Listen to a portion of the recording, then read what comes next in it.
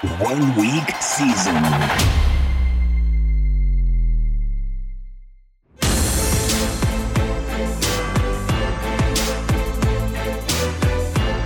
NFL Edge Audio.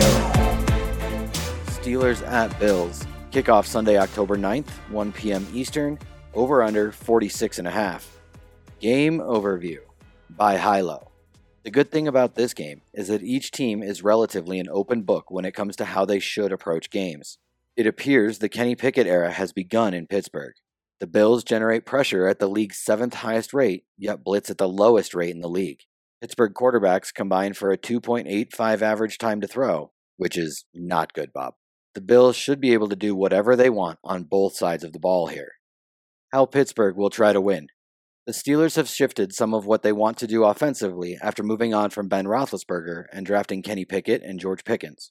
Last season, Ben Roethlisberger had the fastest time to throw of any qualified quarterback at 2.26 seconds per throw. That number is up to 2.74, 25th of qualified quarterbacks, for Mitchell Trubisky, and 3.03, not enough dropbacks to qualify, for Kenny Pickett this year. Ben Roethlisberger was also near the bottom of the league in intended air yards per pass attempt in 2021, while Trubisky and Pickett combined for the 4th deepest intended air yards per pass attempt. That's interesting data considering the relative improvements of their offensive line so far this season, allowing only 8 sacks through 4 games and the fewest pressures allowed by any offensive line. For everything this offensive line is in pass blocking, they are the exact opposite in run blocking, as we'll uncover here shortly. The added time in the pocket has allowed the Steelers to attack downfield at a greater frequency, leading to an overall offensive scheme far different than what we have seen in the past. Furthermore, the paltry 42.3 PFF rating in run blocking ranks as a bottom 3 unit thus far. I wouldn't be surprised to see the Steelers tilt more pass-heavy as the game progresses, assuming rational coaching might not be a good idea in Pittsburgh. So far, however, they are perfectly balanced around league average in pass rate over expectation, PROE, and overall pass rate. The Steelers' offensive line is blocking to just 3.75 running back yards per carry in 2022, which ranks 7th worst in the league. Their power success rate and stuffed rate are both above average, with significant shortcomings in open field yards, 32nd, and second level yards, 27th. Najee Harris is still the clear lead back in this backfield, but his overall snap rate and running back opportunity share have taken a rather significant hit this season, 71.25% average snap rate and 17.25 running back opportunities per game in 2022. Jaylen Warren surprised most by usurping Benny Snell as the preferred change of pace back, seeing 20% or more of the offensive snaps each week thus far.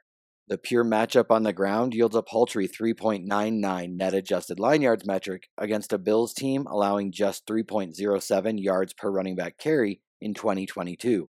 Mike Tomlin anointed rookie quarterback Kenny Pickett as the team's starting quarterback moving forward, which always seemed like the most likely scenario this season, even after Tomlin asserted that he intended to stick with Trubisky for the duration of the season to allow Pickett time to learn under Trubisky, which seems like an oxymoron.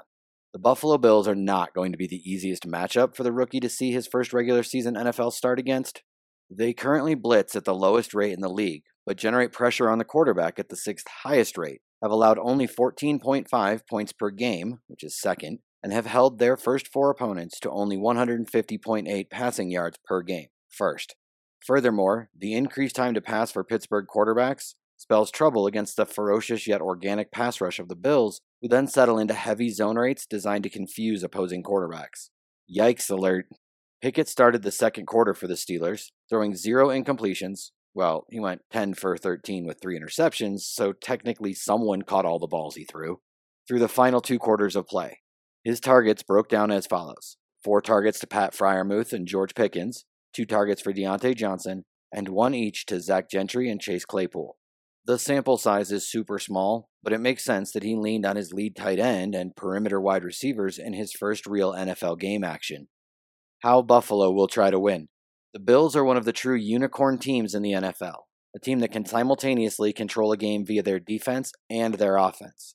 They very handily lead the league in net drive success rate, ranking first on offense and second on defense. And even better is the fact that they continually try and improve with each repetition on both sides of the ball. This is a team with Super Bowl aspirations, and they know their window is now. Their 66.75 offensive snaps per game are entirely inflated by the 92 they ran in the blistering heat in Miami in Week 3, with the team averaging just 58.33 in their other contests. That's honestly more a representation of how efficient their offense is rather than anything else, as they score with such precision that they don't need to run many offensive plays. Their 9th-ranked situation-neutral pace of play and 3rd-ranked first-half pace of play indicate the upside of the offense when being pressed on the scoreboard, which not many teams in the NFL are going to be able to do this year. Finally, such a massive portion of their offense runs through their quarterback Josh Allen, who has taken his game to the next level over the previous 2 seasons. Wheels up for the odds-on favorite to win the Super Bowl this year. After starting the season in an apparent timeshare, Devin Singletary has once again emerged as the borderline workhorse running back over the previous 2 weeks. He played 59 and 54% of the offensive snaps in the first 2 weeks and 73 and 88% of the offensive snaps the following 2 weeks. It seems the Bills keep trying to augment their rushing stable only to revert to the idea that Singletary is the best they have by a wide margin. Buffalo still leads the league in PROE and ranks 7th in overall pass rate through 4 weeks, meaning this is still a low rush volume role for Singletary, but the big picture is he should be considered the guy moving forward. Add to that the most routes run in the league amongst running backs, and there is hidden upside here in most weeks. He should continue to primarily be backed up by Zach Moss, with fullback Reggie Gilliam likely to mix in for 20 to 25% of the offensive snaps on a standard week. His 5'7", 203-pound frame is best suited to getting him the ball in space as opposed to running him between the tackles, but it appears the Bills are making a concerted effort to do just that. His 3.7 true yards per carry value ranks 45th in the league amongst qualified running backs. It's not yet clear why Stefon Diggs, arguably the best overall wide receiver in the game, averaged only 66.6% of the offensive snaps over the first 3 games of the season, but he was back up to a 95% snap rate in Week 4 against the Ravens, played only 70% in the Week 3 loss to the Dolphins, so explaining it away as blowouts ain't it, I just can't come to a reasonable conclusion myself. It also appears as if rookie Khalil Shakir has usurped Jamison Crowder as the team's preferred wide receiver 4, playing more snaps than the veteran in each healthy game thus far. Expect Gabe Davis and Stefon Diggs to remain near every down wide receivers, with slot man Isaiah McKenzie likely to hover around 50 to 60% of the offensive snaps in a standard week. Davis has been fighting through an ankle injury that has rendered his production largely forgettable, but better days should be ahead for a wide receiver with a 97.7% route participation rate in his healthy games. The pass catchers are rounded out by tight end Dawson Knox, whose 115 routes run ranks 8th in the league, but also whose 67.6% route participation falls below his career average and ranks just 18th of qualifying tight ends. The tenacious Steelers have forced the league's 9th lowest completion percentage against this year, but it's hard to expect that rate to continue against Josh Allen and the Bills after their first 4 opponents consisted of a reeling Bengals squad, a run-biased Patriots team, a run-biased Browns team, and the Jets. As in, they really haven't been tested like they will be this week yet. Likeliest game flow. The Bills' defense has to be licking their chops as they prepare for a home tilt against a rookie quarterback that likes to hold on to the football, playing for a team that has made a concerted effort to attack the deeper areas of the field at heightened rates, and have their quarterback hold on to the football some more. To say that it is likeliest that the Bills' defense controls this game, allowing the Bills' offense the ability to do basically whatever they want in the process, is an understatement. We shouldn't immediately expect the Bills to run a ton of offensive plays in a standard week. Their offense is simply so good that they don't need to run a lot of offensive plays most weeks. That said, their opponent this week and how the game situation sets up should afford them the opportunity for more than 58 offensive plays they've averaged in the 3 non-Miami games. Chargers at Browns. Kickoff Sunday, October 9th, 1 p.m. Eastern, over-under 47.5. Game Overview by Mike Johnson. This is a rematch of a 2021 game, which was also in Week 5, in which these teams had an epic battle and combined for 89 total points. Both teams are 2-2 with close losses that were in large part self-inflicted. Both offenses have been efficient, and both defenses appear vulnerable. Each team has some explosive players who are capable of taking the lid off a game. How Los Angeles will try to win. The Chargers have had an interesting season to date. After a solid opening week win against the Raiders, the Chargers went on the road against the Chiefs on a short week without one of their key offensive players, Keenan Allen. They should have won that game, but had a couple of self-inflicted errors that blew it for them. Then, Week 3 was a mess for them, as Justin Herbert barely practiced with a rib injury, which left their offense out of sync against a very good Jags defense. And they lost 2 studs in Joey Bosa and Rashawn Slater for the season to injuries. In Week 4, the Chargers went on the road and got back on track with a resounding win against an inferior Texans team that they led from start to finish.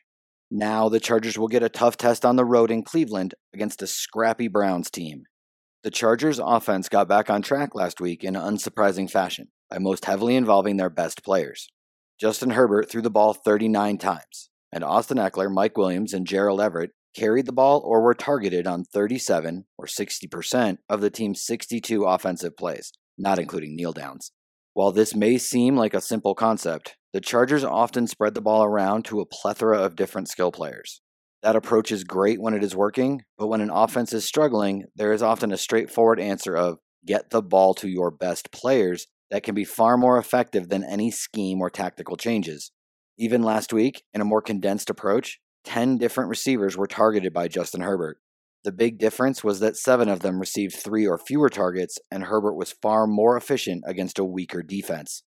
Entering Week 4, the Chargers face a Browns defense that ranks 18th in Football Outsiders' pass defense DVOA metrics and PFF's coverage grades. The Browns also rank 30th and 32nd in DVOA and PFF grades for run defense. Simply put, by most metrics, this is the worst defense the Chargers have faced this season. The Browns gave up 23 points to Marcus Mariota and the Falcons, despite Mariota only completing 7 passes and the Falcons losing their best running back mid-game. In the 2 games the Chargers have played against defenses that currently rank in the top half of the league in DVOA, they have averaged 17 points per game. In the 2 games against bottom half defenses, they have averaged 29 points per game. Cleveland is the 30th ranked defense by DVOA and has faced what most would agree are relatively weak offenses in the Panthers, Jets, Steelers, and Falcons. It is also worth noting that 2 of the 4 opponents the Browns have faced so far this year had their highest scoring output the week they faced the Browns. As for how the Chargers will approach the game offensively, we can expect their usual approach of relatively fast tempo and a high pass rate over expectation in regular situations and near the goal line. The Browns' run defense has been especially bad, but their pass defense appears very beatable as well, and Herbert dismantled their scheme to the tune of 400 yards and 4 touchdowns last season, so it's not like the Chargers are going to force themselves to run the ball an excessive amount in this spot. How Cleveland will try to win.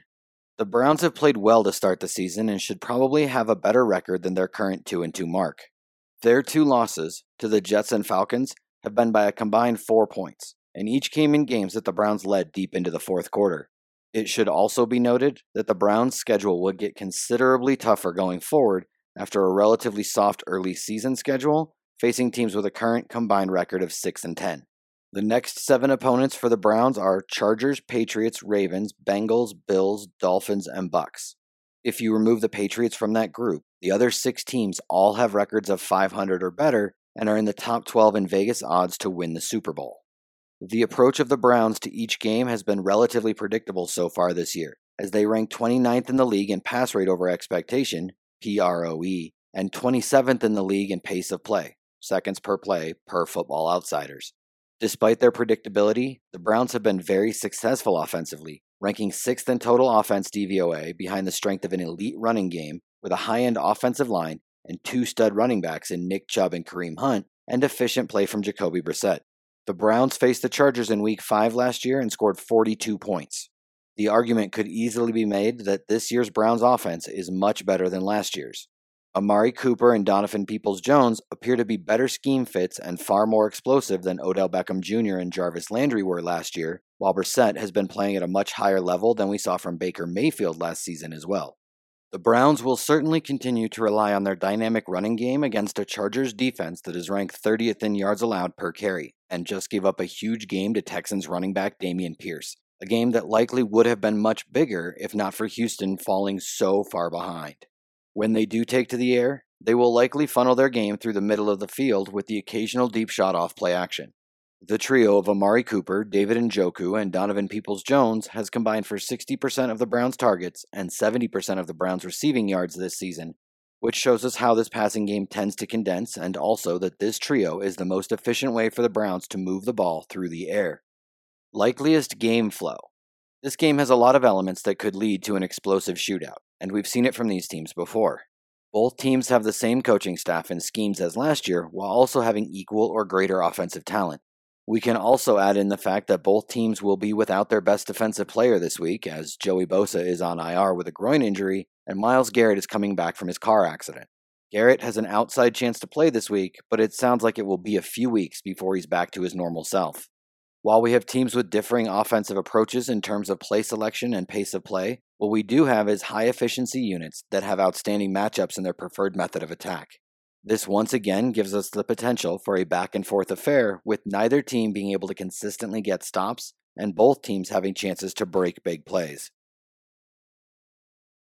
Texans at Jaguars. Kickoff Sunday, October 9th, 1 p.m. Eastern, over-under 43.5. Game overview by high-low. Both offenses ranked top 6 in situation-neutral pace of play. Both offenses ranked top 9 in first-half pace of play. Jaguars are one of the biggest pass funnel defenses in the league, while Texans are one of the biggest run funnel defenses in the league. The Jaguars are actively trying to win games, while the Texans are actively trying not to lose games.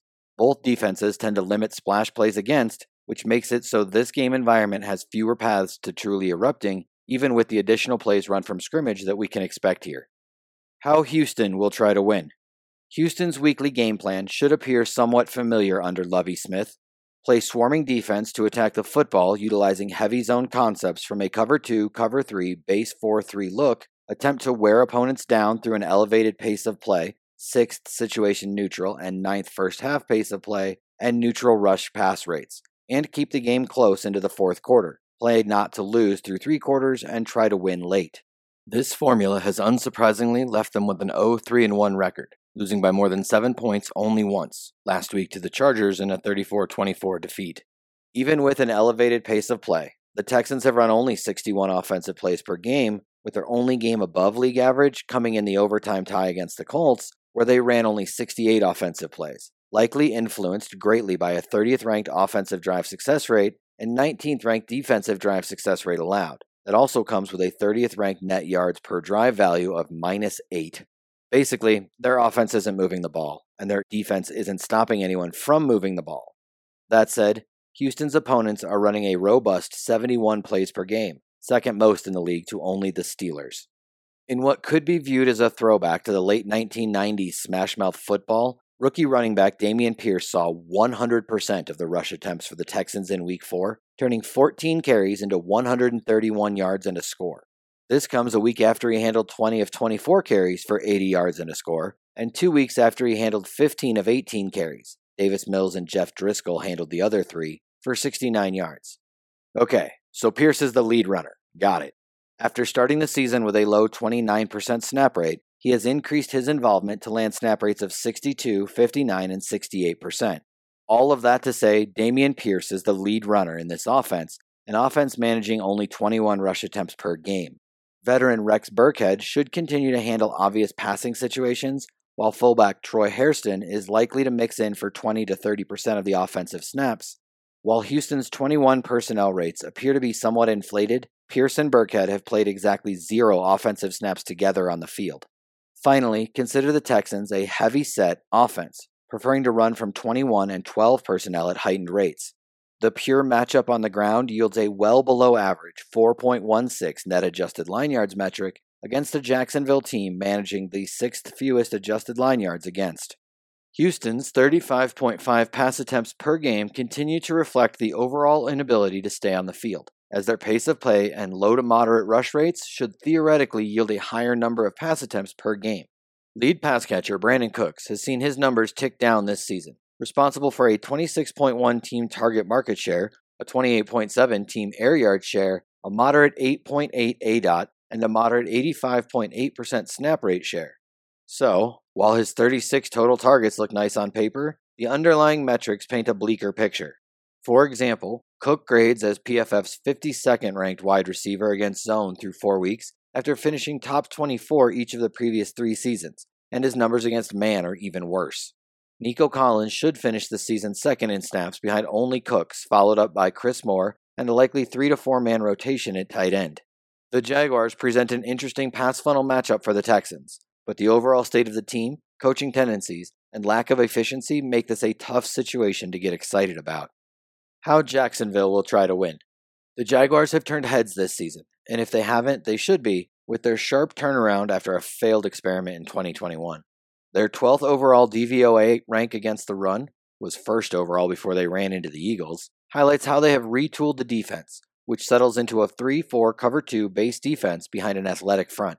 Nose tackle Devon Hamilton has not been known as one of the league's premier run stoppers, setting a career high thus far in 2022 with a moderate 61.9 PFF grade against the run.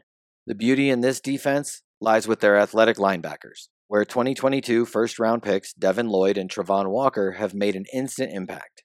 On offense, Jacksonville ranks 5th in situation-neutral pace of play and 5th in first-half pace of play, which they have paired with a well-balanced offense behind one of the league's weaker offensive lines. If you weren't pleasantly surprised by now, consider this. Jacksonville ranks 4th in the league in overall DVOA, a metric that measures value over replacement on both the offensive and defensive side of the ball, behind only the Bills, Eagles, and Ravens. As in, their offense and defense are both playing extremely well over the first month of the season. The backfield employed by the Jaguars is a true 1A, 1B situation, with ultimate snaps and workload dependent on game flow. In the Jaguars' 2 wins, a 24-0 shutout of the Colts and a 38-10 stomping of the Chargers, James Robinson finished with snap rates of 63 and 58% with running back opportunities of 25 and 20 respectively. Second-year back Travis Etienne saw 37 and 43% snap rates and 12 and 16 running back opportunities respectively. In the 2 losses, Robinson fell to an average of 48% snap rate and 13 and 8 running back opportunities. Etienne finished with an average of 51% snap rate and 8.5 running back opportunities per game. Considering the opponent, Houston's run funnel defensive composition and likeliest game flow should keep the upside in Robinson's favor, who could see 20 to 25 running back opportunities in positive game script situations.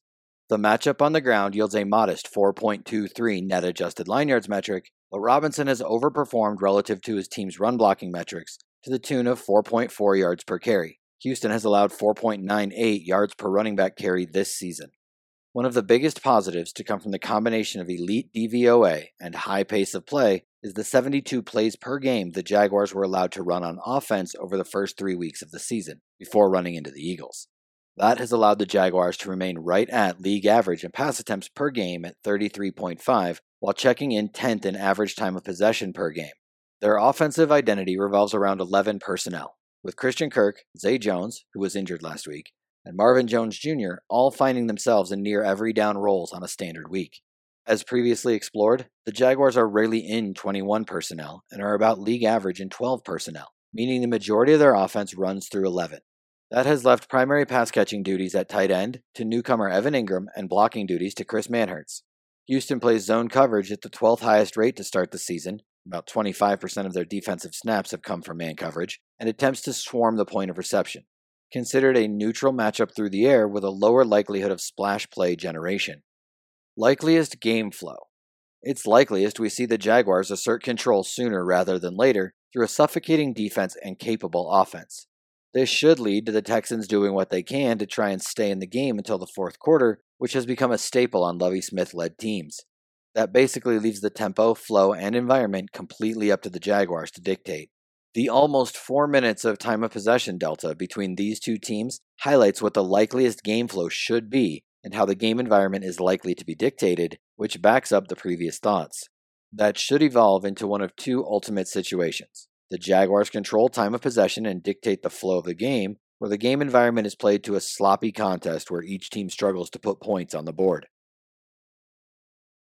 Enjoying the game breakdowns? Go to oneweekseason.com and become a subscriber to gain access to in-depth analysis, strategy interpretations, and more to help you bring your daily fantasy football game to the next level.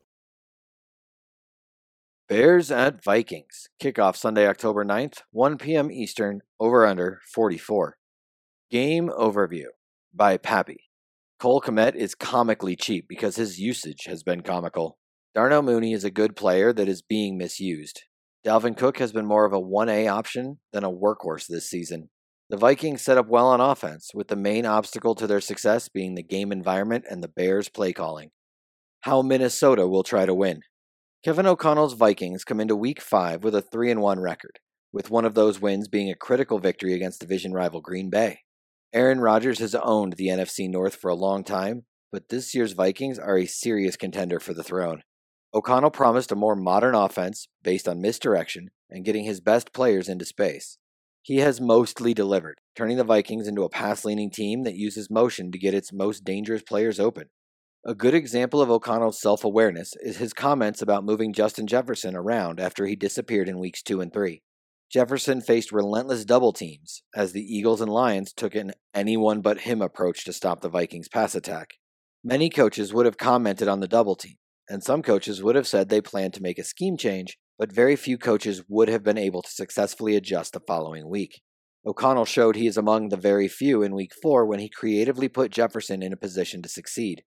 A big change under O'Connell has been the use of tempo.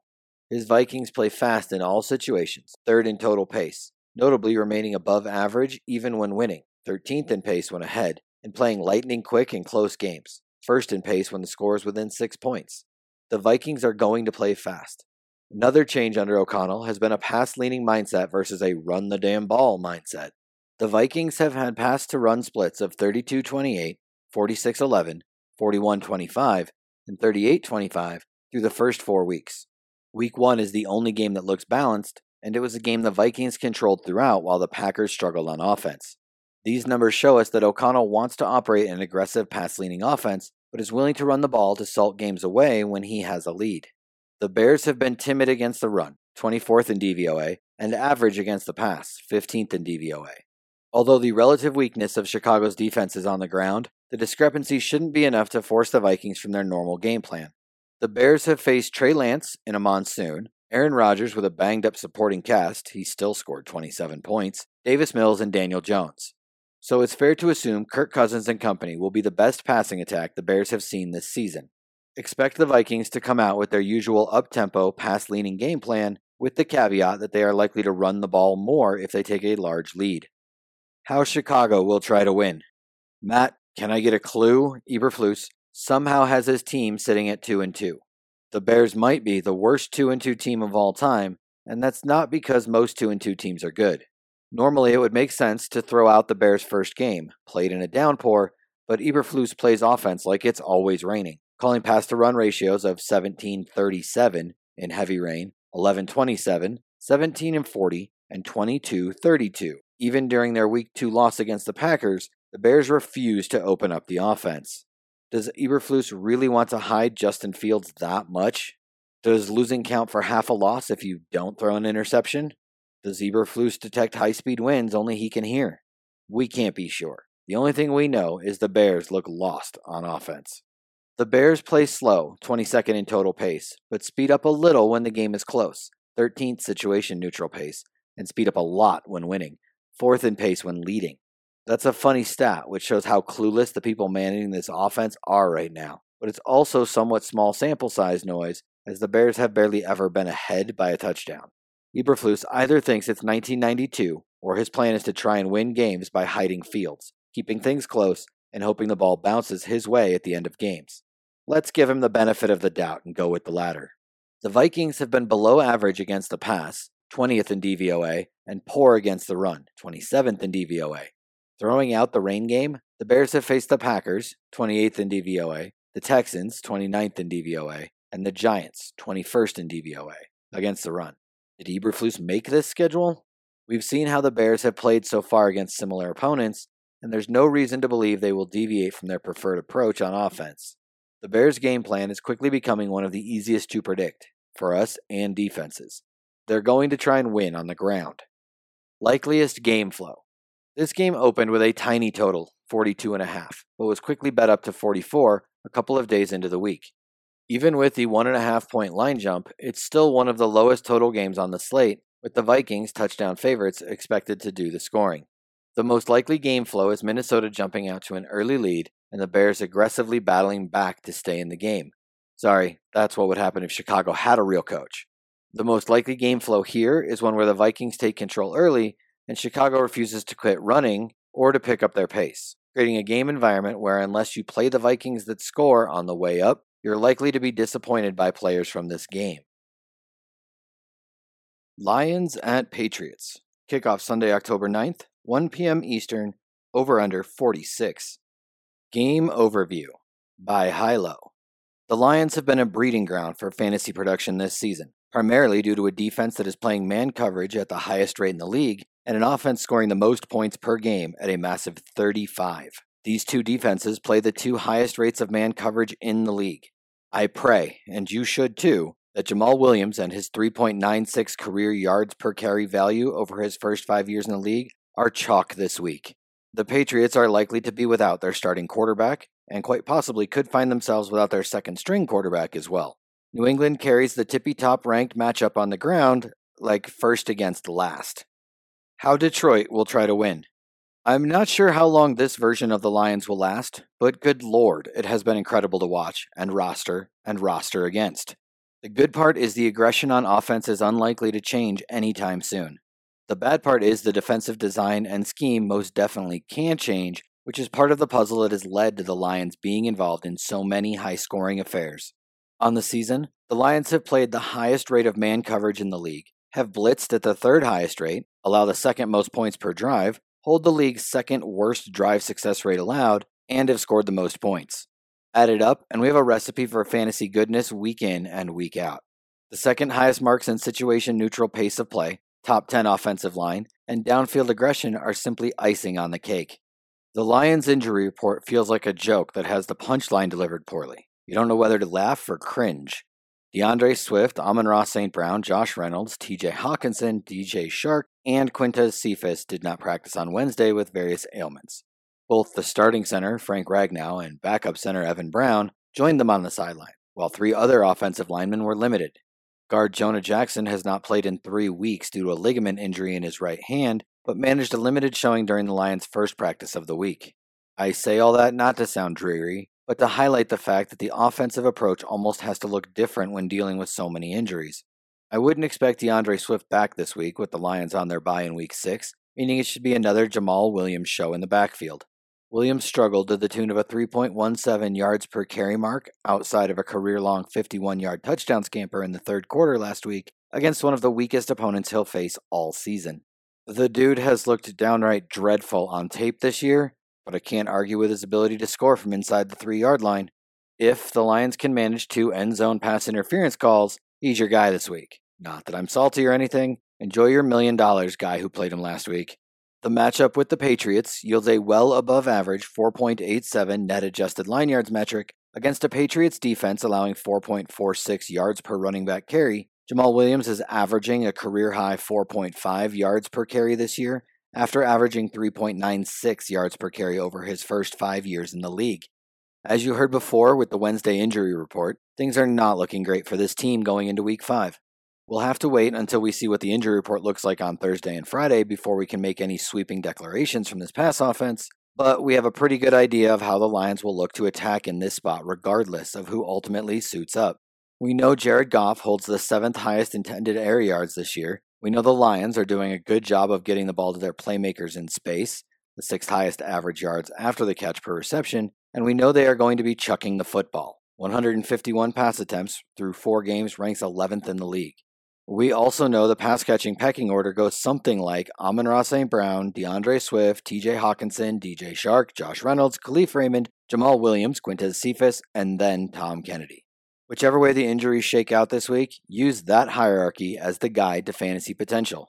We also know that the Patriots have played the league's 2nd highest man coverage rates this year, behind only the Lions, which should benefit the players that can win within the first 5 yards of the line of scrimmage. St. Brown ranks in the top 12 against man this year, Josh Reynolds is 26th, DJ Chark ranks 62nd, and the dynamic for his size Hawkinson shreds man coverage inside, 3rd behind only Kyle Pitts and Gerald Everett this year in rating against man coverage amongst qualifying tight ends. How New England will try to win. Starting quarterback Mac Jones suffered a high ankle sprain in Week 3 and missed last week's contest because of it. He was listed as a limited participant on the Wednesday practice report, but I have a hard time believing he is close to returning after suffering a pretty significant high ankle sprain just 2 weeks ago. Backup quarterback Brian Hoyer was forced from Week 4's contest with a concussion and is currently in the league's concussion protocol. That means we might see third-string rookie quarterback Bailey Zappi start for the Patriots after falling just short against the Packers in overtime in Week 4. Finally, alpha wide receiver Jakobi Meyers has missed the last 2 contests with a knee injury, but was limited on Wednesday to start the week. The Patriots have maintained their relatively run-heavy ways from last season into 2022, ranking 26th in pass rate over expectation and 25th in overall pass rate to start the season. Combine that with their slow pace of play, 30th ranked first half pace of play, and we're left with a team averaging just 60.3 plays per game through 4 weeks. New England ranks first, tippy top, number 1, the best, in run DVOA by a wider margin this year, and now they get to take on a Detroit defense ranked last, bottom dweller, anchor, bad, in rush defense DVOA. The backfield for the Patriots started as a 3-way timeshare, but has devolved into a 2-way split following the injury to Ty Montgomery in Week 1. Ramondre Stevenson has played far more snaps and is the better player in the passing game, but it's still Damian Harris that has seen more carries and is the one that maintains the goal line role between the two. Basically, this is about as even a backfield split as you can imagine, with the heightened snap rate and increased pass game role of Ramondre offsetting the lower red zone role.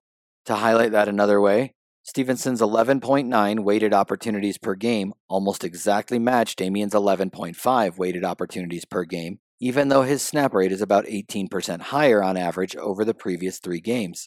And to highlight the importance of touchdowns to a running back, Stevenson's .77 fantasy points per opportunity falls short of Harris's .85, neither of which ranks in the top 24 at the position.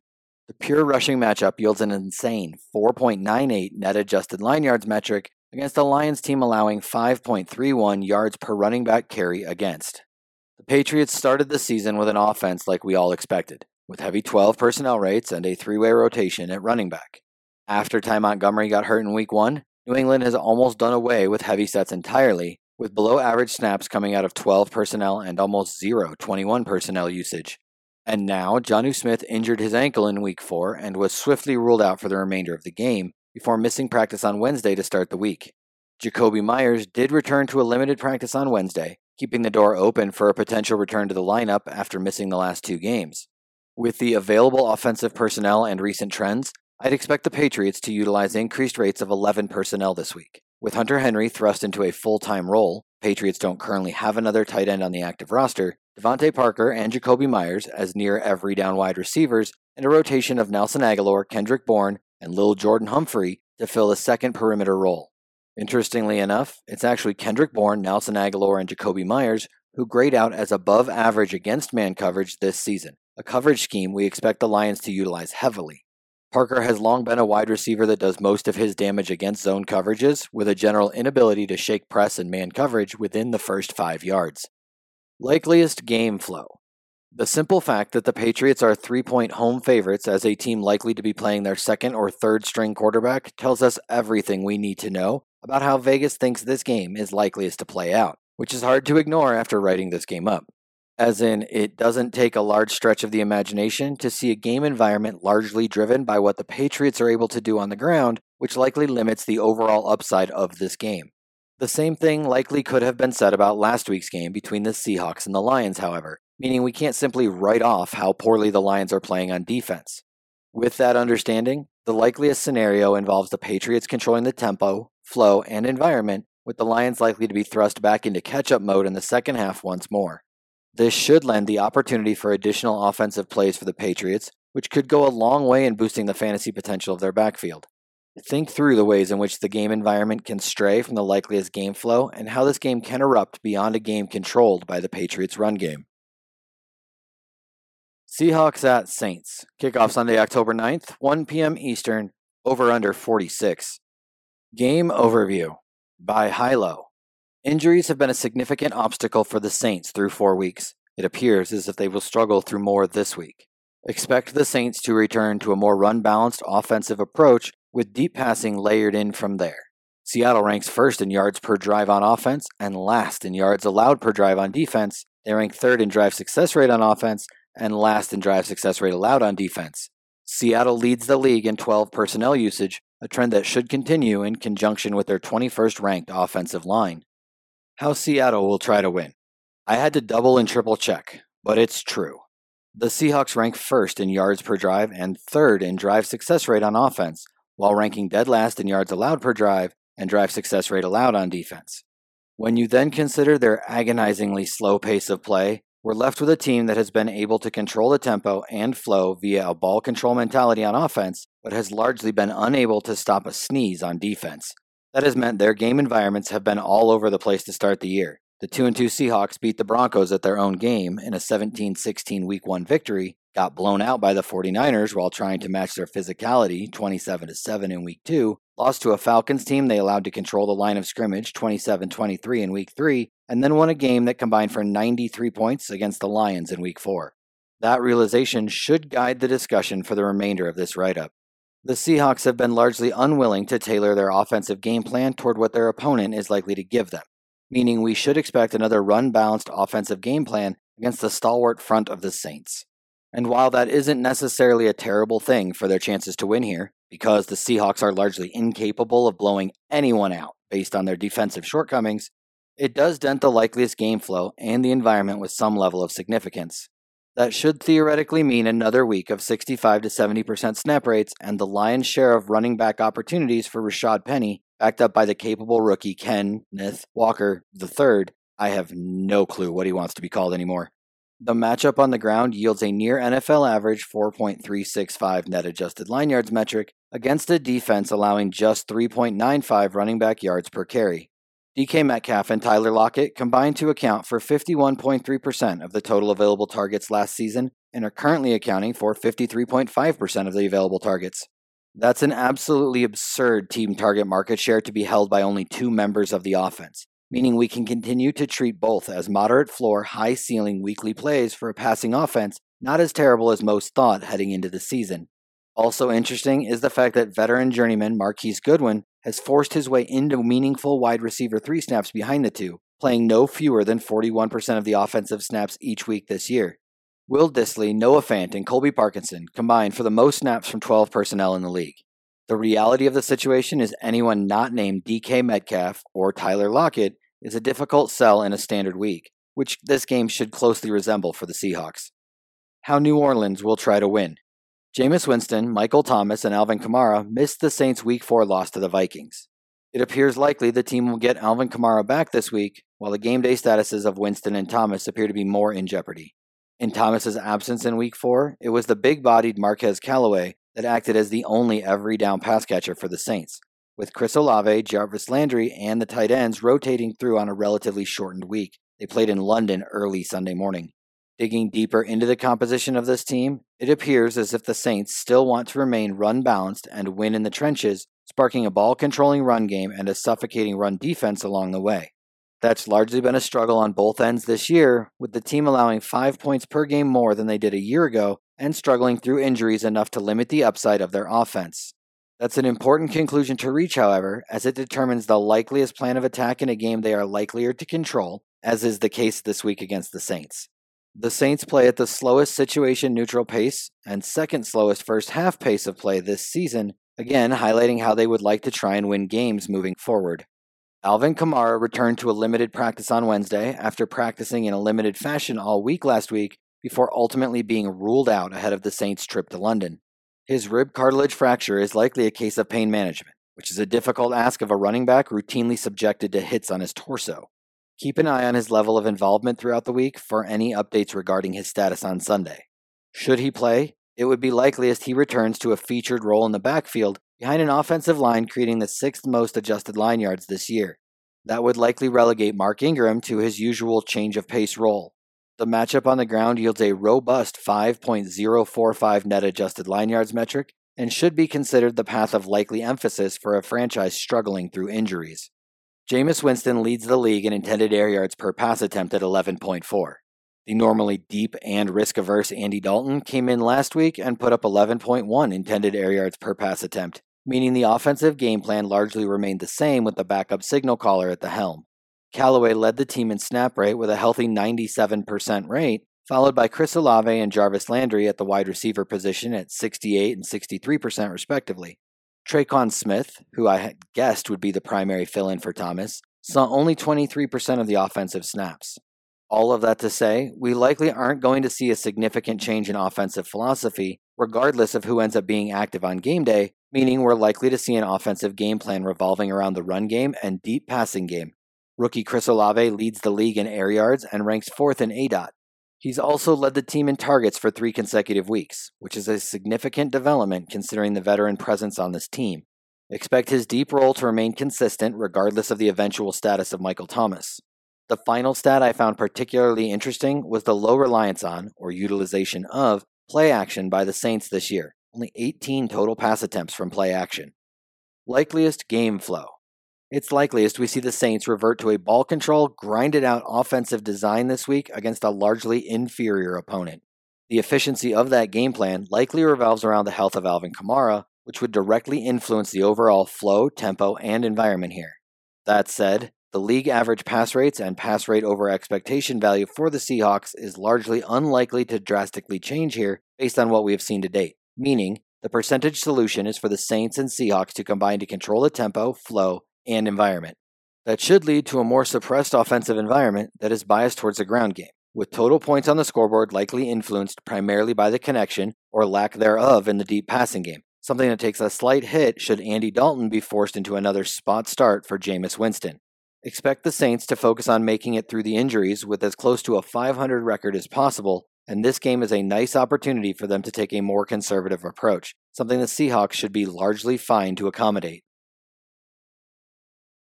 Enjoying the game breakdowns? Go to oneweekseason.com and become a subscriber to gain access to in-depth analysis, strategy interpretations, and more to help you bring your daily fantasy football game to the next level. The Dolphins at the Jets kick off Sunday, October 9th at 1 p.m. Eastern with an over-under of 46. Game Overview by Hilo. There are a lot of moving parts with the Dolphins. Quarterback Tua Tagovailoa is almost certainly out this week. Jalen Waddle missed practice on Wednesday with a groin injury that he played through last week, tied a season low with 5 targets, and LJ Terran Armstead is fighting through a toe injury for the 4th consecutive week. Both teams should be considered pass funnel defenses, and both defenses should run elevated rates of zone coverages. Volume and touchdowns should drive fantasy expectations here. Miami ranks bottom 10 in pace of play, while the Jets run the fastest offense in the league. We should see additional snaps for Miami here, and that's important for a team running through the 4th fewest offensive plays per game this year. One of the most important things to work through here is how we expect the Dolphins to approach the offensive game plan with a full week of preparation with Teddy Bridgewater at quarterback. How Miami will try to win. Miami's weekly game plan has changed on the defensive side of the ball dependent on the opponent, with their offensive game plan remaining relatively static due to the strengths and weaknesses of their personnel. As in, they aren't ranked 4th in the league in pass rate over expectation and 6th in the league in overall pass rate because of the teams they have played. They are ranked that highly in varying pass metrics because that's where the dynamism of their playmakers is greatest. As such, I think it's best to start the exploration of this team with their defense. The entire scheme and composition of their defense have changed weekly based on opponent, shifting from a zone-heavy, moderate blitz rate team in Week 1 against the Patriots to running the most man coverage of any defense in any single week in Week 2 against the Ravens, and then back to a zone-heavy, moderate blitz rate team in Week 3 against the Bills. Against a Jets team likely to run increased rates of 11 personnel and with a quarterback not afraid of attacking downfield, I would surmise we see a more conservative defensive game plan from the Dolphins here, likely settling into heavier rates of zone coverages to mute the per-play upside of the Jets. As for the offense, the way I have attempted to translate their offensive game plan so far has been this. Even though they spent all this money at the running back position and have a dynamic mismatch tight end in Mike Gesicki, Tyreek Hill, and Jalen Waddle simply create bigger and better mismatches than either the run game, behind PFF's 25th ranked line, or Gesicki can create. It's not that this offense is one-dimensional. Far from it, actually. It's a simple case of forward-thinking head coach and offensive play caller leaning into what generates the biggest mismatches and the offense's best chance of moving the ball and scoring points. Speaking of the ground game, Chase Edmonds started the season as the unquestioned lead back, flashing his abilities in both the run game and through the air en route to a 63% snap rate and 16 running back opportunities in a Week 1 victory over the Patriots. The 3 weeks since have seen him utilized sparingly as a change of pace back, averaging just 7.67 running back opportunities on an average of just 41% of the offensive snaps, 28% snap rate in Week 4. Mostert has averaged a 61% snap rate and 14 running back opportunities per game over that same span. Either way, this is a timeshare backfield on the team with the fewest rush attempts per game in the league, 20. The matchup on the ground yields a laughable 3.93 net adjusted line yards metric against what should largely be considered a pass funnel Jets defense.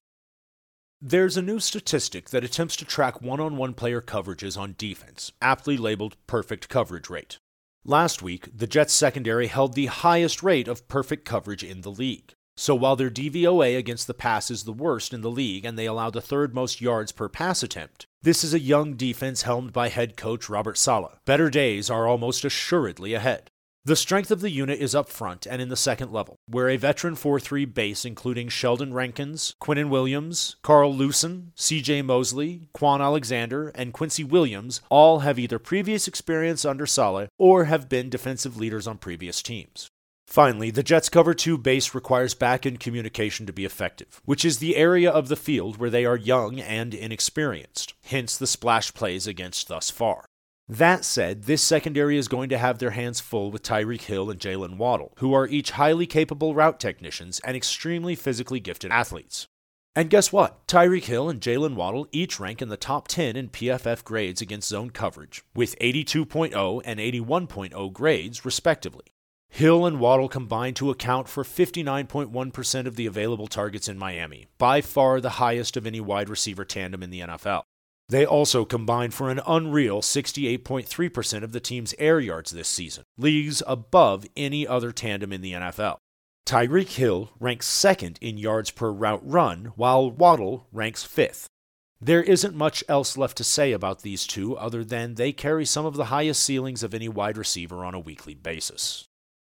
The final thing to note for Miami is the likely absence of starting quarterback Tua Tagovailoa, who has yet to clear the league's concussion protocol after being forced from each of the last two contests with a head-neck trauma.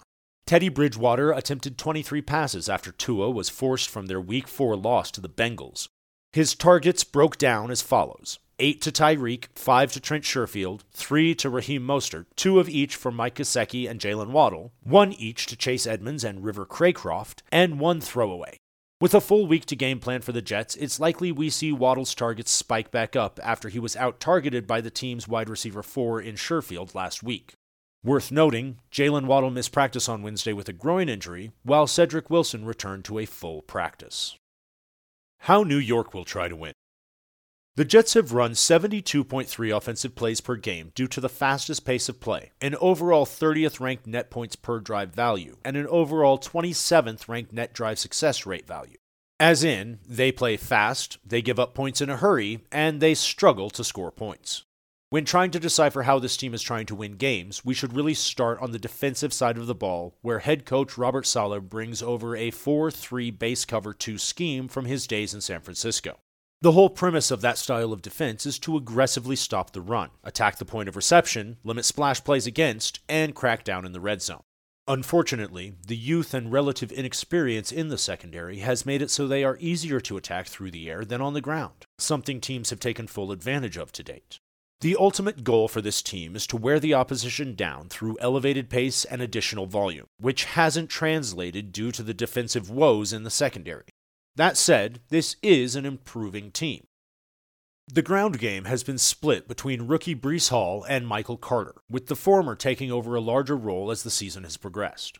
The offensive line has blocked to a 4.06 adjusted line yards value and 4.20 running back yards per carry value behind PFF's 31 ranked offensive line. There were big expectations from this unit heading into the season, which have since been swiftly derailed by injuries. The matchup yields a paltry 3.76 net adjusted line yards metric against a Miami defense allowing just 3.11 yards per running back carry this season, fourth fewest in the league. Similar to the Dolphins, we're not interested in the run game of the Jets as much as we're interested in the potential volume through the air. The Jets have averaged an astonishing 48.3 pass attempts per game through 4 weeks, first in the league by a full 4.0 over second place Arizona. Their offense runs primarily from 11 and 12 personnel with no true fullback on the roster, which has meant elevated snap rates for wide receivers Elijah Moore, Corey Davis, rookie Garrett Wilson, and tight end Tyler Conklin. Most notably here, Elijah Moore is the lead receiver, and Garrett Wilson has continued to see his role expand, up to 77% snap rate last week. Wilson's 29.2% targets per route run rate ranks 17th in the NFL, while Elijah Moore has the second most routes of any pass catcher. All of Moore, Wilson, and Corey Davis have achieved above-average marks against zone coverage this season, with only Wilson achieving above-average marks against man this year, like top 12. Unreal for a rookie at this point. So while we can take an educated guess as to the defensive scheme most likely to be employed by the Dolphins here, as covered above, we expect them to revert back to elevated zone rates against the downfield nature of Zach Wilson. The player best suited to handle whatever the opposition throws at them has most certainly been Garrett Wilson this year. Likeliest game flow. This is an interesting game where the Jets are likely to control the tempo, the Dolphins are likely to control the flow, and both are likely to combine to force the game environment. As in, the Jets play fast and almost regardless of flow. The Dolphins pass a ton almost regardless of flow, and both teams present a pass funnel defense for their opponent. This combines to form one of the more sure-thing environments of the week. We should expect ample offensive plays run from scrimmage here, plays that are less dependent on game flow than in other spots. All of that is meant to say we should be fairly confident about the volume from this game as a whole, meaning there are certain spots that we should be highly interested in from a fantasy perspective. That also makes the game flow less important to us as we hunt for varying levels of certainty. The final, and likely most important, piece of the puzzle here is how we expect the Dolphins to game plan with a full week of Teddy Bridgewater preparation and repetitions with the first team. To me, the one-year, $65 million contract the Dolphins gave Bridgewater was because of the physical attributes he possesses, which closely mirror those of their starting quarterback Tua Tagovailoa. That's strict and pure conjecture.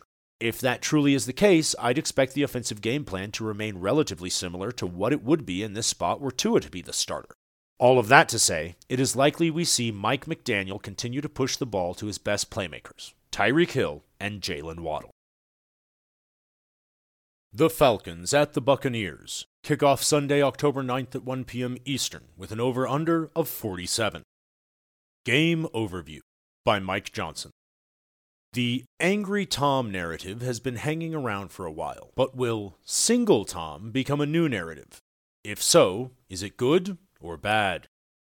The Bucs' offense is finally operating at full strength with their full cast of offensive weapons available. The Falcons are 2-2, thanks to some good fortune and a solid running game, but they have some new obstacles to overcome this week. The Bucs' defense had been dominant for the first 3 weeks of the season before being dominated by Patrick Mahomes and the Chiefs in an island game on Sunday night in Week 4. How Atlanta will try to win. The Falcons are the 31st ranked team in pass rate, ahead of only the historically conservative Chicago Bears. The Falcons have ridden their running game, some positive variance, and a relatively weak schedule to a 2-2 record and sit tied for the NFC South lead with their opponent this week. The Falcons have achieved what many would consider impossible by ranking second in rush offense DVOA while also ranking second to last in yards per carry. The aforementioned weak schedule has a lot to do with making that possible, as the Falcons have yet to face anything close to what they will see this week in a near fully healthy Bucs team. Atlanta's approach will continue to be pretty straightforward, with a heavy reliance on the running game and leveraging Marcus Mariota's dual-threat ability to try to create some confusion and move the ball on the ground. The Bucs have the third-ranked DVOA pass defense and have historically been very good at stopping the run, acting as a pass funnel for the last few seasons. The Falcons are also going to be without top running back Cordarrelle Patterson, leaving the backfield to fourth-round rookie Tyler Algier and replacement-level runner Caleb Huntley. The Bucs will know what the Falcons are trying to do and should be able to sell out to stop it. In addition to their high level of personnel and athletic linebackers that should stuff the runs for short gains or losses that leave Atlanta in a lot of long down and distance situations and force early 3-and-outs. When you combine that matchup with the likelihood of an aggressive and efficient Bucs offense, it becomes a game of chicken for head coach Arthur Smith on how long they will bang their heads against the wall and how far they will fall behind before opening things up. How Tampa Bay will try to win. The Bucs' offense looked like a shell of itself for the first 3 weeks of the season, scoring only 44 offensive points through 3 games and running the ball on over half their offensive plays in the first 2 weeks. Things seem to be turning around, however, as the Bucs scored 31 points against the Chiefs in Week 4 and have thrown the ball on 82.5% of their offensive plays over the last 2 weeks. Granted, a lot of the Week 4 data was certainly influenced by game script as the Bucs fell behind and played almost the entire game trailing by multiple scores. But the stars seem to be aligning for some major positive regression for this offense and a return to the aggressive and high-scoring team we have come to expect the last 2 seasons. There is undoubtedly a correlation between the increased aggressiveness of the Bucs offense and the return of their trio of star wide receivers. Mike Evans looked like his dominant self against the Chiefs, and Chris Godwin looked healthy in his return from a hamstring injury, while Julio Jones split time with Russell Gage, but his presence unquestionably helps this offense by stressing opposing defenses. On the season, the Bucs ranked 9th in pass rate over expectation and 21st in situation-neutral pace of play. While we can sometimes use these metrics to use past data to predict future behavior, we can also find things that look out of place based on what we know about a team and find spots where we expect things to correct over time.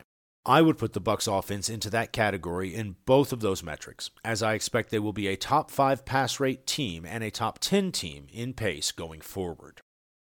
One of the biggest issues the Bucs offense has had this season has been giving Tom Brady a clean pocket. The Falcons' defense has PFF's 31st graded pass rush and is Football Outsiders' 22nd ranked defense, while ranking bottom half against both the run and the pass. The Bucs' offense that we will see this week is not the same offense that most metrics and statistical analyses will be describing. Likeliest game flow. The Bucs were just embarrassed on national TV in an island game, and Tom Brady's personal life has been in the spotlight all week. This is about as clear of a situation as we will ever see of a team wanting to get right, and we've seen the Bucs keep their foot on the gas with a big lead deep into games in the past. Despite the vastly differing views about these teams from the public, the reality is that the Bucs and the Falcons are both 2-2 and tied for the division lead. The most likely scenario here involves a very aggressive Bucs game plan early, and often that takes control of the game and sends a message of who the NFC South still runs through, while also laying the groundwork for the Bucs to go on a bit of a run, as their next 3 opponents are all relatively weak. The result will likely be the Falcons playing catch-up and the Bucs playing look what we can do. The Titans at the Commanders. Kickoff Sunday, October 9th at 1 p.m. Eastern, with an over-under of 43. Game Overview by Hilo. Strength-on-strength matchup for the Titans, and strength-on-weakness matchup for the Commanders, as far as how each is likeliest to attack here.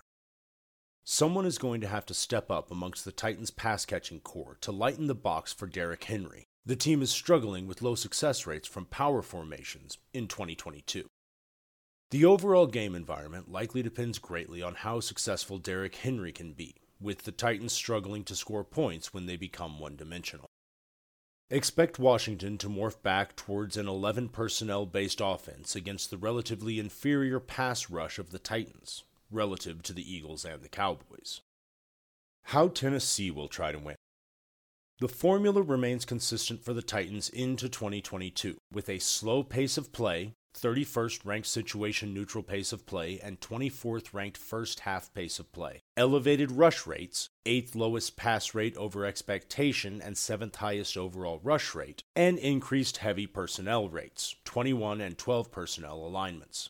One of the bigger adjustments this team has had to make is how to handle their likeliest plan of attack with an underperforming defense. They allowed the 6th fewest points per game in 2021, 20.7, but are all the way down to 8th most in 2022, 25.3. So far, at least, the answer has been, it doesn't really matter, as the team is approaching games in the same way as they previously have under Mike Vrabel. The preseason loss of Harold Landry marked a massive blow to a defense that thrived on wreaking havoc in the backfield. Landry was responsible for over 30% of the Titans' sacks in 2021 and is out for the season.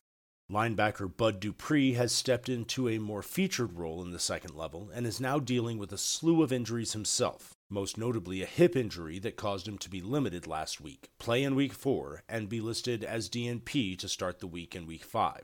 Fellow linebackers Zach Cunningham and Ola Adeniyi also missed practice to start the week. The Titans live and die by how effective Derrick Henry can be in the run game, which has been rather hit or miss to start the season. That also took another hit 2 weeks ago with the season-ending injury to Taylor Lewan, one of the league's best overall tackles. That said, this is still a top 10 on-paper run-blocking offensive line, one that has largely underperformed year-to-date.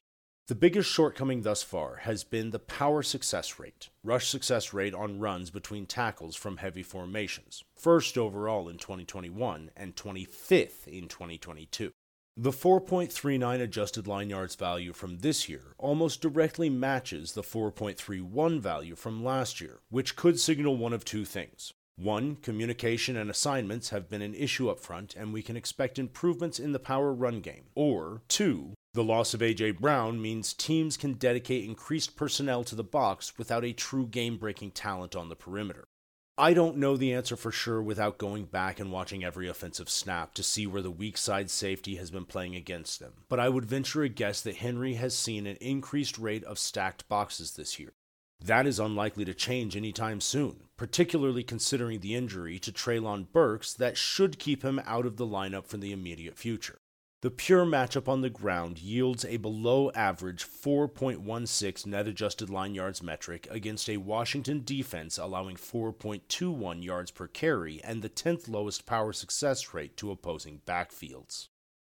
It looks as if dynamic rookie wide receiver Treylon Burks will miss this contest with turf toe, which is likely going to materially impact how the Commanders scheme up their defense, as previously discussed above. That should also leave Robert Woods and Nick Westbrook-Ikhine as the only near every down pass catchers, with a lofty emphasis on heavy sets, 21 and 12 personnel. All of Jeff Swaim, Austin Hooper, Chigoziem Okonkwo, and Kevin Rader have been active the previous 2 weeks at tight end for the Titans, with additional involvement from fullback Torrey Carter. The Commanders have played man coverage defensive alignments at a top 10 rate, something Robert Woods is going to have to exploit in order to keep boxes lighter for Henry. Rookie wide receiver Kyle Phillips has fallen out of favor recently, but he could see increased run again with fellow rookie Treylon Burks likely out. That could be pertinent considering Phillips carries the best rating against man coverage of all Titans pass catchers this season. How Washington will try to win. The Commanders appear to be trickling down in their aerial aggression metrics, but the fact of the matter is they are simply finding themselves in the more negative game environments than they were to start the season. As in, their overall pass rate remains extremely high, third in the league. It's just that their expected pass rate has grown to match their actual pass rate based on 3 straight weeks of largely negative game flow. Washington predictably struggled in back-to-back weeks against the superior defenses of the Eagles and the Cowboys after averaging 24.5 points per game against the Jaguars and the Lions. The Titans present a much softer test defensively, which should allow the Commanders to return some level of offensive success here.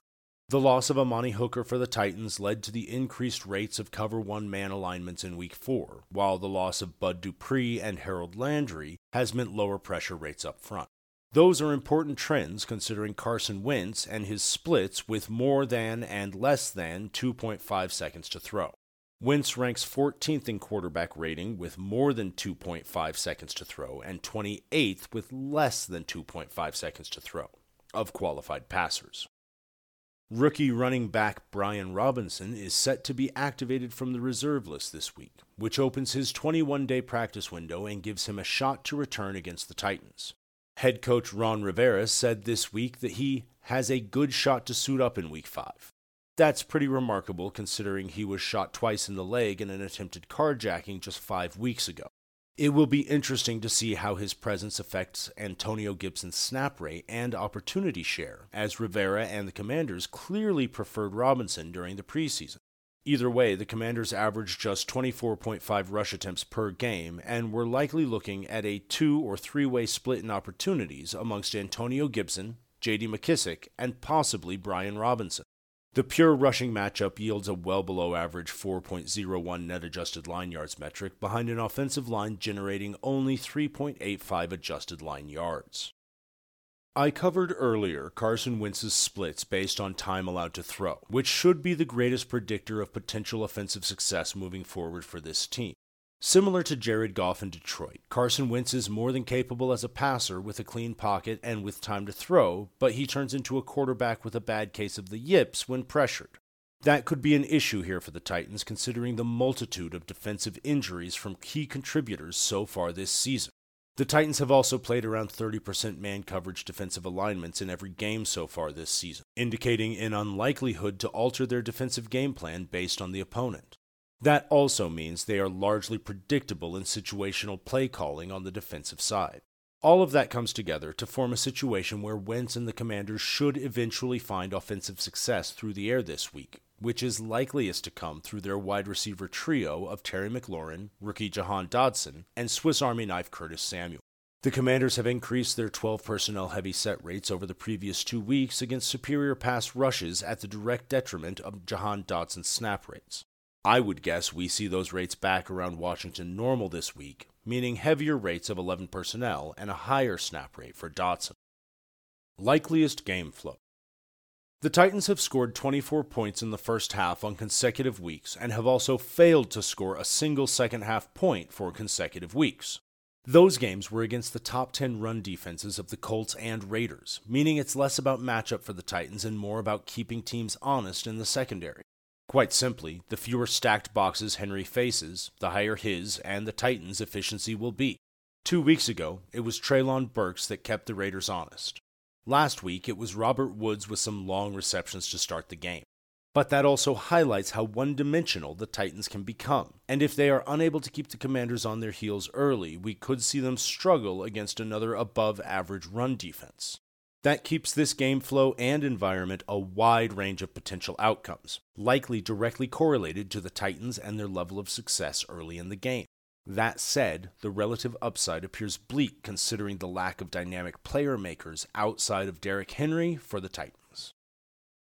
Enjoying the game breakdowns? Go to oneweekseason.com and become a subscriber to gain access to in-depth analysis, strategy interpretations, and more to help you bring your daily fantasy football game to the next level.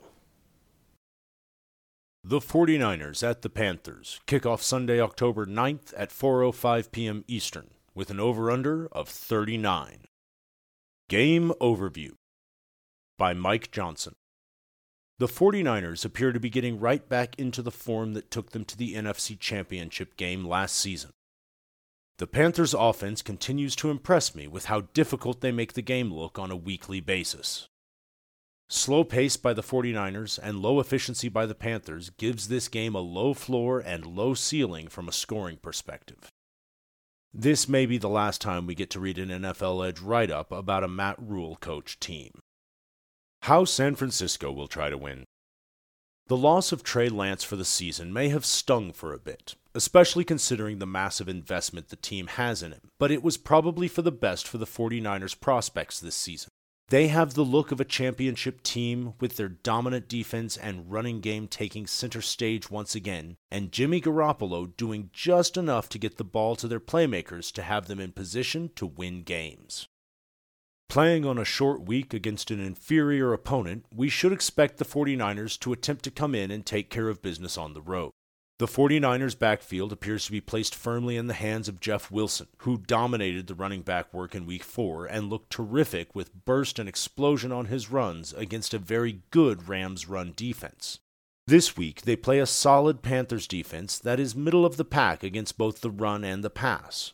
While the 49ers are unlikely to just run wild from the outset of this game, the physicality of their style of play and creativity of their running game is likely to wear down this Panthers defense over time. And that combined with likely short fields given to them from the Panthers offense will likely give the 49ers the chance to impose their will here. It is hard to understate the difference in opponent for the Panthers defense after facing the vanilla scheme of the Cardinals with very few playmakers and tackle breakers last week, to now facing a 49ers team that is loaded with some of the best players in the league with the ball in their hands. Sometimes football doesn't have to be that complicated. The Panthers were tackling players under 200 pounds and guys who are very slow for the Cardinals last week, and now they are going to have to try to bring down players who are big, fast, and agile. Good luck. How Carolina will try to win. The Panthers' offense scored 24 points in their Week 1 game against the Browns, which in hindsight may tell us more about the Browns' defense than anything. In the 3 games since, the Panthers' offense has scored 23 total points in the first 3 quarters of games. They've been lucky enough to be aided by 2 defensive touchdowns during that time, which helped them keep competitive, but the overall state of the offense has been startling to say the least. What may be the most alarming is the fact that the Panthers have only played one defense, the Saints, who is ranked as a top 10 unit through 4 weeks. So not only are the Panthers making football look very hard, they are doing it against relatively weak opponents. If any Panthers fans read that last paragraph and are still hanging on to a glimmer of hope, let this one serve as the Mortal Kombat finishing move to your eternal optimism. In Week 5, the Panthers welcomed the 49ers and their number 1 ranked defense to town. The 49ers pass defense ranks 4th in Football Outsiders DVOA, 1st in PFF coverage grade, and 5th in PFF pass rush grade. They also rank 1st in DVOA against the run and have PFF's number 3 graded run defense. Finally, the 49ers have given up a total of only 1 offensive touchdown in their last 3 games. Meanwhile, Baker Mayfield ranks 30th in the NFL in QB rating and was dominated last week by a Cardinals defense that harassed him and continually batted balls down at the line of scrimmage. The Panthers' rushing offense hasn't been much better, ranking 20th in the league despite having one of the league's best running backs and some large investments in the offensive line. The Panthers are relatively balanced in their play calling, but it likely won't matter much in this matchup. It will be impressive if the Panthers are able to score an offensive touchdown on anything outside of a broken play or short field from a turnover. Likeliest game flow. The Panthers have run the fewest offensive plays in the league through 4 weeks, and it seems unlikely that changes this week. They are playing with the 3rd fastest situation-neutral pace of play, but given their likely lack of efficiency in this matchup, it seems likely that the pace they choose to play at will be determined by the stamina of their punter and if he needs more time between kicks.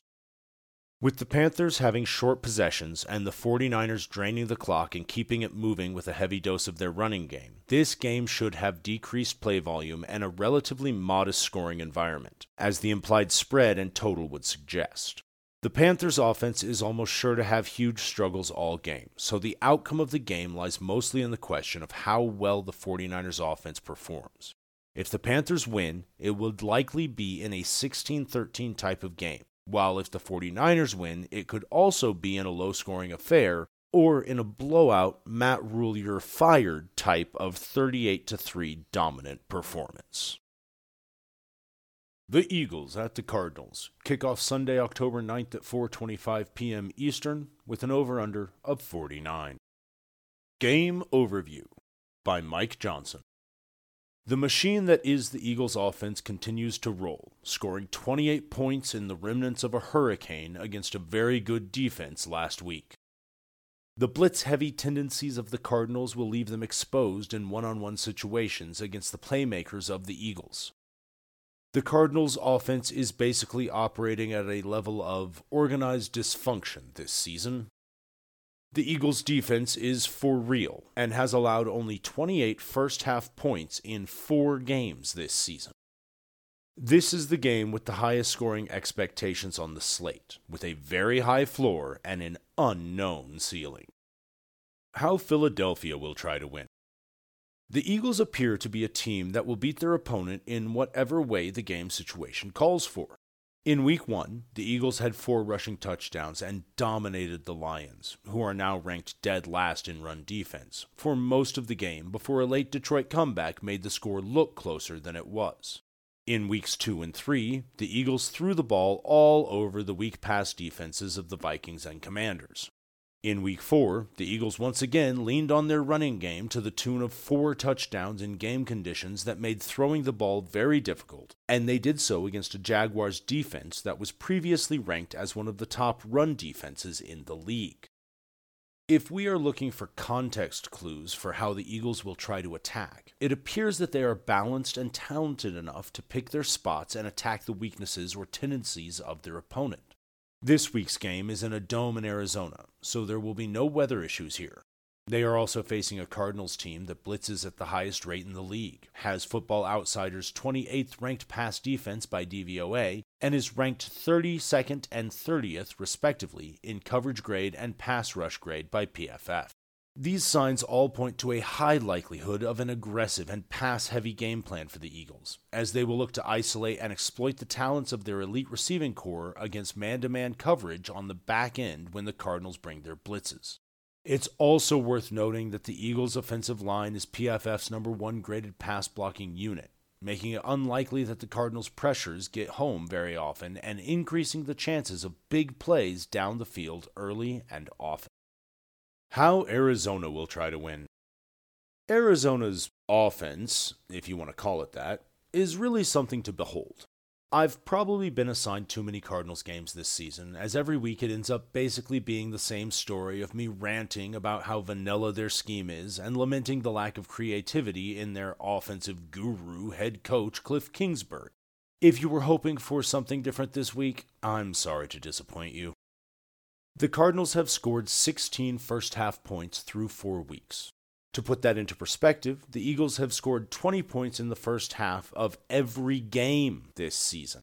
The Cardinals scheme has predictable formations that rely heavily on their players to win one-on-one matchups, despite having a receiving corps that is not built to win individual matchups. Marquise Brown has been solid on volume so far this season, but he is not a true alpha who can consistently beat defenses as the focal point of a passing game. Zach Ertz has also put up solid numbers in the box scores, but he is far from an explosive talent, and most of his production has come against soft coverages when playing from behind. The other 2 main options for the Cardinals' passing game are Rondale Moore, who is tiny by NFL standards at 5'7", 180 pounds, and Greg Dortch, a journeyman type who was undrafted and is physically underwhelming.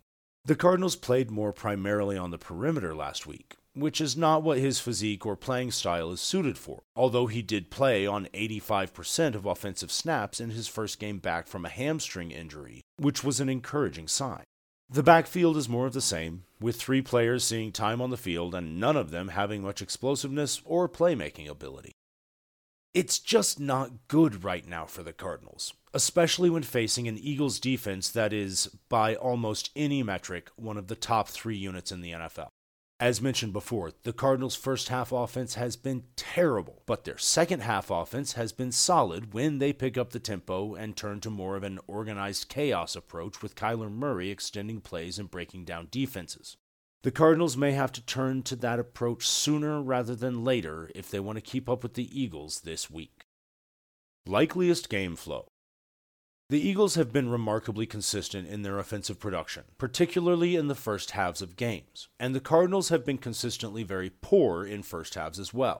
This makes the most likely game flow to be some big plays and or long drives by the Eagles early that builds a lead and forces the Cardinals into their frenzied catch-up mode sooner than they have any week since their Week 1 dismantling by the Chiefs.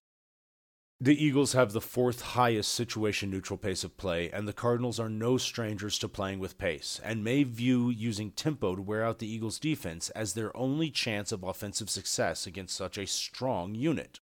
This should lead to elevated play volume, and if the Cardinals are able to put some points on the board, it could be a situation where the Eagles are pushed harder than they have been all season while playing in optimal weather conditions. In any regard, all the elements are there for a game that lives up to the billing as the highest game total on the slate, with a consistent and highly efficient team facing an explosive and volatile team. It wouldn't be shocking for the Eagles to win this game by 3 or more scores. It also wouldn't be surprising for this to turn into a back-and-forth affair that ends up something like 38-34. The Cowboys at the Rams kick off Sunday, October 9th at 4:25 p.m. Eastern, with an over-under of 43. Game Overview by Mike Johnson. The Cowboys are looking to keep pace with the Eagles in the NFC East before their big divisional matchup next week. The Rams continue to pass the ball at a high rate this year, but their pace and efficiency have taken major hits. Both teams have split backfields and an alpha receiver who dominates targets. Both defenses are strongest at stopping the preferred method of attack of their opponent, potentially making it difficult for both teams to move the ball. How Dallas will try to win. The Cowboys have gone 3-0 with Cooper Rush as their starting quarterback, and it appears likely that Rush will start again in Week 5 against the Rams. The Cowboys were an aggressive team passing the ball last season, but through 4 weeks they are 27th in the NFL in pass rate over expectation as they continue to keep Cooper Rush in a game manager type of role, running the ball on first down at the highest rate in the league. The Cowboys' defense has also been outstanding. Through 4 weeks, they have held every opponent to fewer than 20 points. If it ain't broke, don't fix it, is the likely approach for the Cowboys this week. They are 3-1 and a game out of first place in their division, despite playing nearly a month without their franchise QB. They face the Eagles next week in a game with huge divisional implications and could have Dak Prescott back for that game. In the meantime, we should expect the Cowboys to lean on the same recipe of defense and their running game with the occasional play action and schemed passing work designed to take advantage of aggressive defenses. The Rams' run defense is a top 3 unit in both DVOA and PFF grade, despite facing multiple run-heavy offenses including the Falcons and the 49ers, 2 of only 5 teams who run the ball at a higher rate than the Cowboys. While this is a tough test, we should expect the Cowboys to keep doing what they've been doing until they are forced out of that approach. With the Rams' offense struggling and the Cowboys' defense rolling, it is unlikely they will be forced to do such a thing at any point early in this game. How Los Angeles will try to win.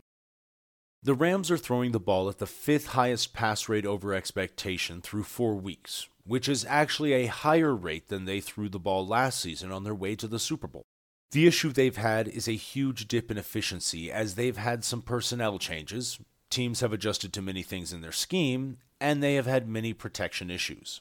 We should note that while the Rams haven't looked great this year, they are still a .500 team, and their 2 losses are to the Bills, who are the odds-on favorite to win the Super Bowl, and the 49ers, who reached the NFC Championship game last season and have the number 1 defense in football.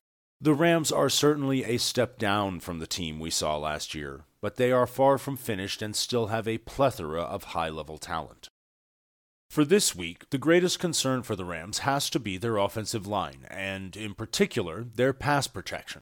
The Rams are dead last in PFF pass blocking grade, while the Cowboys rank 2nd in the NFL in PFF pass rush grade and lead the league in adjusted sack rate. Saying the Cowboys have a mismatch in their pass rush is an understatement. The Cowboys' pass rush, which they achieve while blitzing on a modest portion of their snaps, is going to give the Rams fits and force them to get the ball out of Matthew Stafford's hands relatively quick. The Cowboys had seen the fewest air yards of any defense in the league through 3 weeks, and then dismantled the Carson Wentz-led Commanders' offense in Week 4.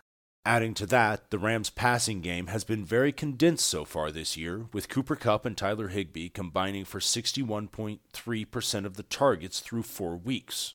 The skill sets of both Kupp and Higbee are well suited to a short, quick passing game, which again points us to a scenario where they are getting the ball out quickly. Frankly, the Rams just don't have enough weapons and don't strike enough fear in opponents this season, with Ben Skowronek and Allen Robinson taking the places of Robert Woods, Odell Beckham, and Van Jefferson. That, combined with their offensive line falling apart, has neutered a previously potent passing attack. The Rams would be wise to run the ball more, as their offensive line's bright spot has been their 6th-ranked PFF run blocking, and the Cowboys' run defense is bottom 10 in both DVOA and PFF grades. It will be interesting to see if the Rams will adjust their pass-heavy game plan so far this season to take some pressure off the passing game and exploit a relative weakness of the Cowboys, and if they go that route, will be interesting to see if they are able to do so efficiently. Likeliest game flow. This game shapes up as a bit of a slugfest relative to what one would have expected when looking at this game on the schedule before the season started. This game's total is down nearly 10 points from what it opened at before the season, and deservedly so, as the Rams' offense looks like a shell of itself, and the Cowboys continue to rely on ball control and defense to protect Cooper Rush. Adding to these issues is the fact that both defenses are strongest against the strength of their opposing offense, with the Cowboys wanting to run the ball against the tough Rams run defense, and the Rams being a pass-heavy team that is largely inefficient and is facing a very good Cowboys pass rushing coverage unit.